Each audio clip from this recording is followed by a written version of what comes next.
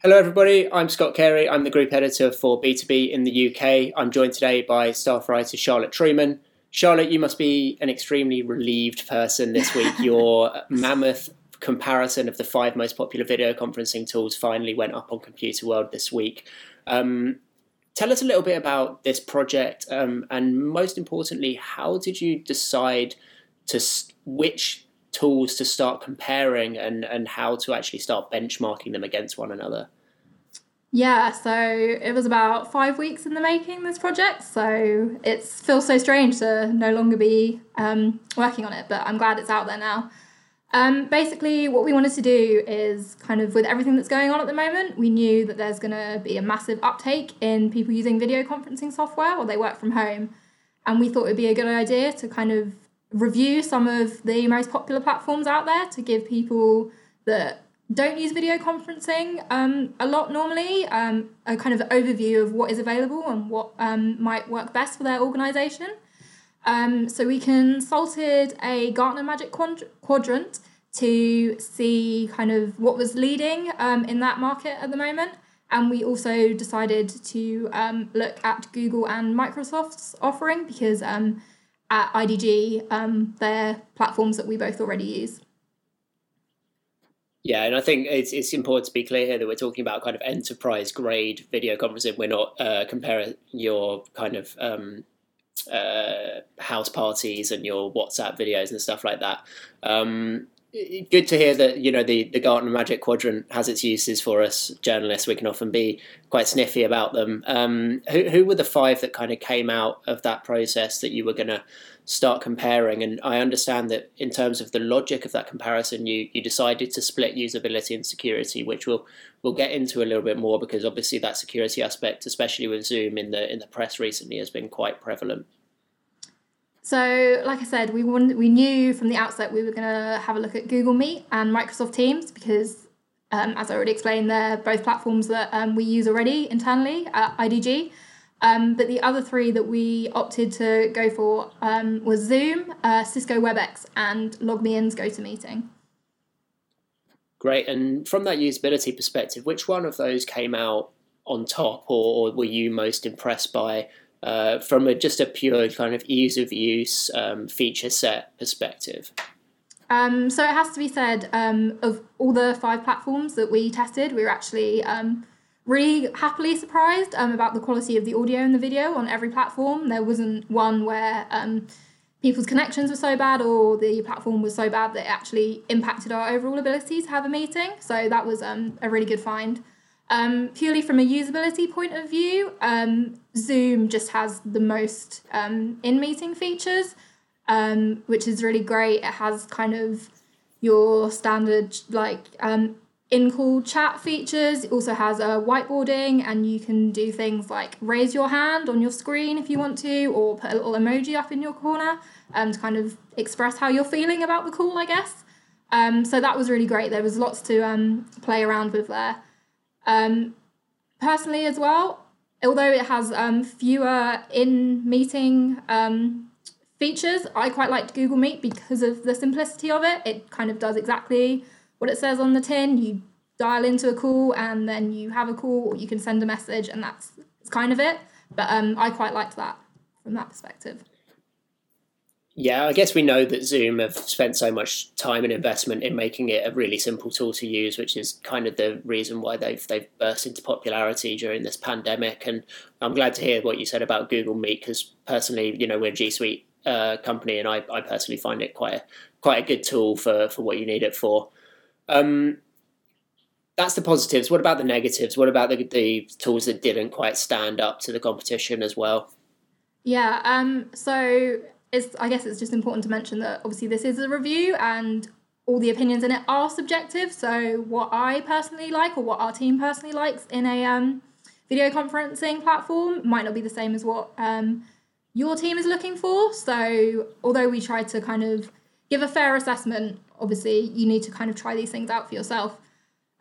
Personally, we weren't that keen on Microsoft Teams, just because they are making a change to this, but currently you can only see 4 people at a time on the screen, which is, if you're having a larger meeting, that's obviously not great. It's kind of, you want to be able to see everyone and interact with everyone. So we were happy to hear from Microsoft that is, they are going to up that number to, I think it's 9 initially, and then 16 in the future. Yeah, that was kind of our least favourite. Yeah, I think you were quite surprised by that, right? Yeah. Yeah, and you were quite surprised by that, right? I mean, we've definitely heard anecdotally some people are quite big fans of Teams. Yeah, so one of my good friends, they at her work, now they're working from home, they actually have Microsoft Teams running all day in the background because they can kind of just chat and it makes it feel like more like an office. But again, like, we're a Google G Suite organization and we like Google Meet. They're a Microsoft or an Office 365 organization, and they happen to like Microsoft Teams. So, like I said, a lot of these things are a bit subjective. That is wild to me. I would not want to have the video conferencing just running in the background at all times. I'm glad that we do not do that in our team. We would be remiss to not talk about some of the security aspects of this conversation. It's obviously important to note that we are not security reporters. You know, we can't get into the nitty gritty of it, but there's certainly aspects of these tools that you did look at, especially from maybe a basic encryption point of view and just that real security hygiene aspect. We know that some of the aspects of Zoom security has been put in the spotlight since the pandemic. How did you go on security and what did you find? Yeah, so again, I think it's important to note when you're talking about video conferencing platforms, people talk a lot about end-to-end encryption, but actually, if you do want end-to-end encryption on a video conferencing platform, it actually limits some of your features, what you can do, which is a big reason, I think, why a lot of platforms don't actually offer it, because it would diminish kind of the quality of the call, I guess. Of the platforms we tested, Cisco WebEx is the only one that does offer end-to-end encryption, but you have to ask for that to be turned on because of the fact that it will then limit some of what you can do on the call. But it's available across all their paid platforms, so it doesn't matter even if you have the cheapest platform or the most expensive one, you can request that end-to-end encryption gets turned on. Okay, and I think it's important to note what we're talking about with end-to-end encryption, right? It's that aspect of it where the communication is encrypted at either end so that no one, including Cisco, can access the content of that call, right? Yeah, precisely. Perfect. So it looks like, you know, if you want that, then WebEx is your only option from these 5 that we tested. I'm sure there's some uber secure options out there for certain organizations, but in terms of the really kind of popular ones, that's an important differentiator for them. Great. Okay, so in terms of the security aspects of some of the other popular tools, we've mentioned Zoom a few times. It's obviously wildly popular. What have they done to maybe calm some of the concerns that organisations have from a security perspective there? I know that they've made quite a concerted effort to solve some of those problems straight away. Yeah, so Zoom seemed to have really taken on board a lot of kind of the feedback they received, or a lot of the criticism, I should say, they received about their security issues. And I think it was the beginning of April, their CEO announced that they were going to stop, as a company, they were going to stop developing new features and actually just entirely focus on fixing some of those security issues that had come up. So a lot of the things they've done, they've kind of been like little changes. So they've removed like the meeting ID from kind of the barrier of the screen, so you can't accidentally, if like our Prime Minister, you post a screenshot of your Zoom meeting, no one now will be able to see your meeting ID. They've kind of strengthened password complexity requirements, and they've kind of just added more in-meeting features as well. So hosts can now report people in the meeting, and there's just a lot more in-meeting security options as well to try and just make it that much more secure. Awesome. And last question, in terms of, you know, you've been playing with these platforms now for 5 weeks. Were there any cool features that you've kind of found that you really liked from one of the platforms that people might not be familiar with?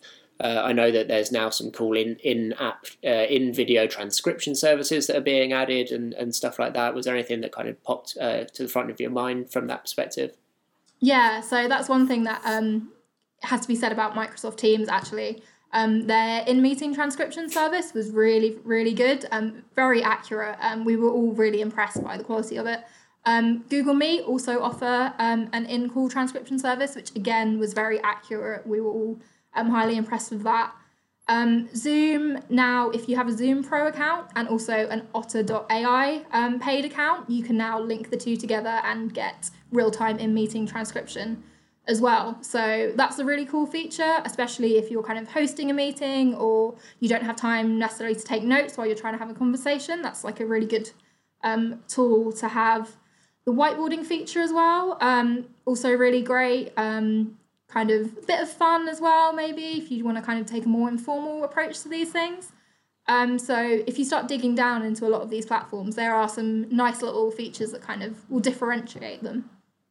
Yeah, I spend a lot of time talking to developers and developer leads in my day job, and a lot of them actually rely on whiteboards quite a lot to kind of sketch out problems. If they've got an engineering problem that they want to solve, they'll whiteboard it out. So they rely on those features quite a lot. A lot of them complain about them because it's not a whiteboard in the office and they can't kind of do it that way. But I think they're quite important features to have.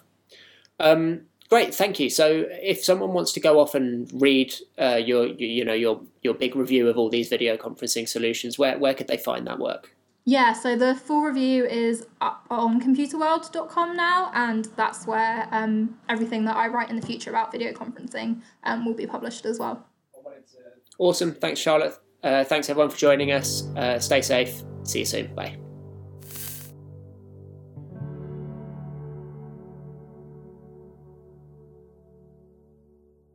This podcast is produced by IDG Communications Incorporated.